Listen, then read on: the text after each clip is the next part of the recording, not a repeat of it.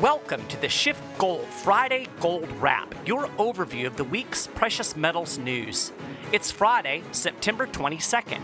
I'm your host, Mike Maharrey. Thanks for tuning in.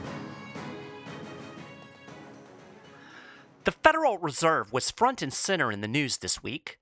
The Federal Open Market Committee met and hinted at an interest rate hike in December. Janet Yellen said, quote, "The basic message here is U.S. economic performance has been good," unquote. That sent gold tumbling. The yellow metal closed below 1,300 on Thursday. One gold analyst said, quote, "The size of gold's drop shows that North Korea had little to do with gold's late summer surge. The hot money was betting on lower for longer from the Fed." The price has rebounded a bit today and is knocking at the 1,300 level again. The current price is at $12.9610. The price of silver is at $17.04, and the gold-silver ratio stands at 76.26 to 1. The Fed also announced it will slowly begin to shrink its huge $4.5 trillion balance sheet starting in October. The plan is to let $10 billion in bonds mature each month, slowly ratcheting up that number until it reaches $50 billion per month. How fast that actually happens will depend on economic data, but Yellen said the central bank will definitely continue letting $10 billion in bonds mature each month no matter what the economy does. If things start to slow down, the Fed will cut interest rates before it stops drawing down the balance sheet.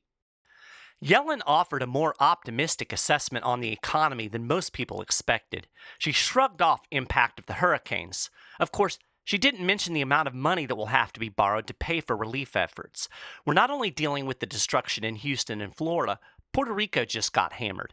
That country is already bankrupt, and it can't just print money like the U.S. There is no way they'll be able to recover without significant help. That means Uncle Sam will be footing the bill. And that brings us to something nobody seems to really be talking much about. How will rising interest rates impact the national debt? As I talked about in last week's episode, any significant increase in rates will crush the U.S. government under interest payments. If the interest rate on the Treasury debt were to increase to 6.2%, that's the level it was at in 2000, the annual interest payment on the current debt would be nearly triple to $1.3 trillion annually. Debt is the big elephant in the room everybody just seems to ignore. So stop and think about this for a minute. How in the world does the Fed bring interest rates up significantly, and that's what they're trying to do? I don't think it can. Neither does Peter Schiff. In his podcast today, he said the Fed was in a box.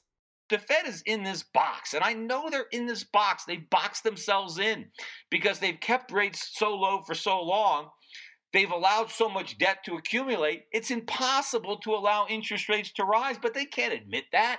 So they have to pretend, they have to talk as if everything's going to be fine. They're going to be able to normalize rates. They're going to be able to shrink their balance sheet. None of this is possible.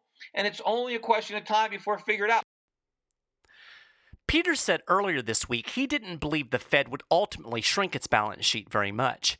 He said before they even get the tiniest fraction of the way in, they're going to end up having to reverse course because they're not going to allow interest rates to spike. Peter reiterated this point in his latest podcast, saying Yellen and company are playing a game of monetary chicken. Keep in mind, one of the purposes of quantitative easing was to prop up asset prices. It created this phony wealth effect.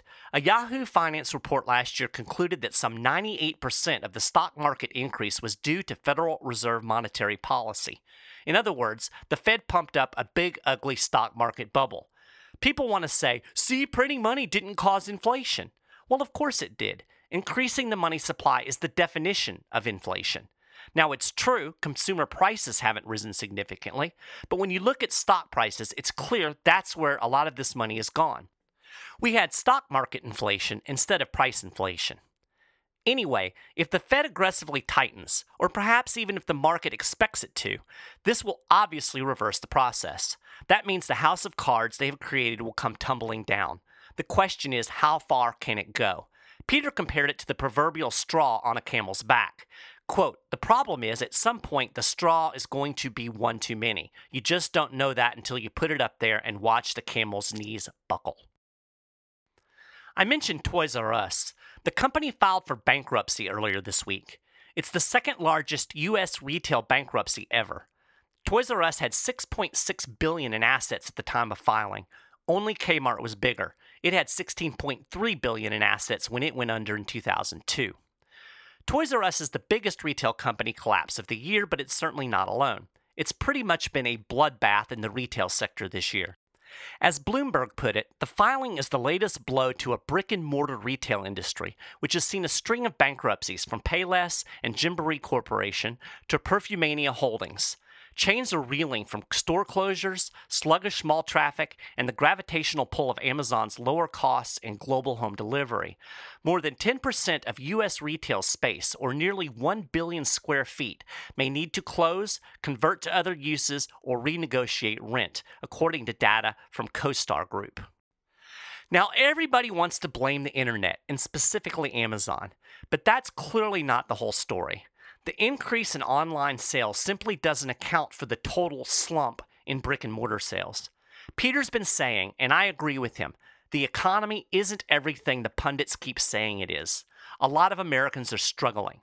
Over the summer, credit card debt eclipsed a record set during the summer of 2008. Americans carry $1,021.7 billion of revolving debt. Credit card balances went up $4.1 billion in the month of July alone. Overall, household debt is also at record levels. The story behind the Toys R Us bankruptcy gives us a glimpse at the fundamental problem eroding the strength of the U.S. economy: easy money created by Federal Reserve monetary policy. The ability to borrow a lot of money at low interest rates fuels borrowing and speculations. Malinvestment distorts the economy and inflates bubbles that eventually pop. That's the story of Toys R Us. In 2005, KKR and Bain Capital bought Toys R Us for about $6.6 billion. But as Forbes put it, the private equity guys didn't buy the company with equity. They only put in $1.3 billion, and they used company assets to raise $5.3 billion in additional debt, making total debt for the company a whopping $6.2 billion. The debt was actually double the company's net profits. Now, put this into some historical context.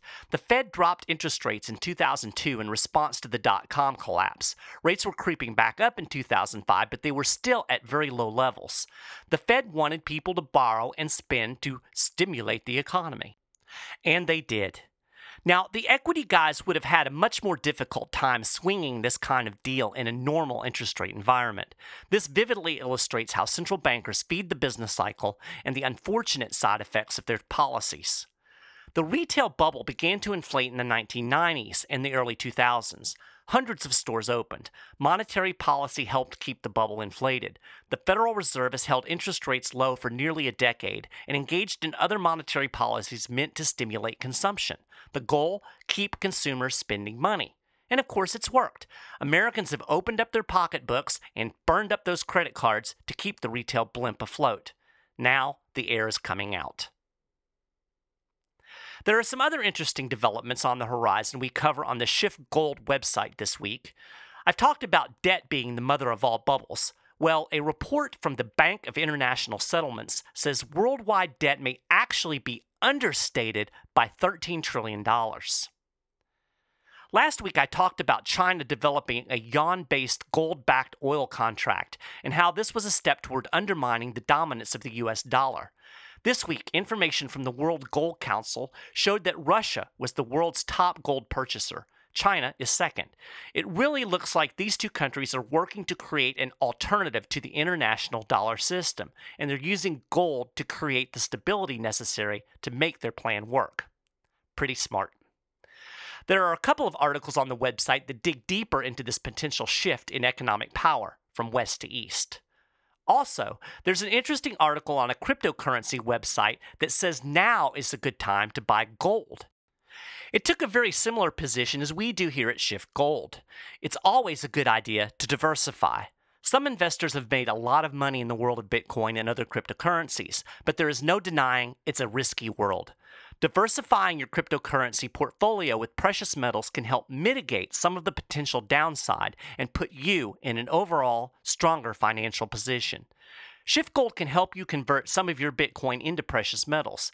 Call 1-88-GOLD-160 and one of our precious metal specialists can tell you more. Well, that's a gold wrap for this week. You can get more details on all of these stories and more, and keep up with the latest precious metals news and analysis throughout the week at shiftgold.com/news. If you haven't already, you can subscribe to this podcast over at iTunes. There's a link at the show notes page. Thanks again for listening, and I'll talk to you again next week.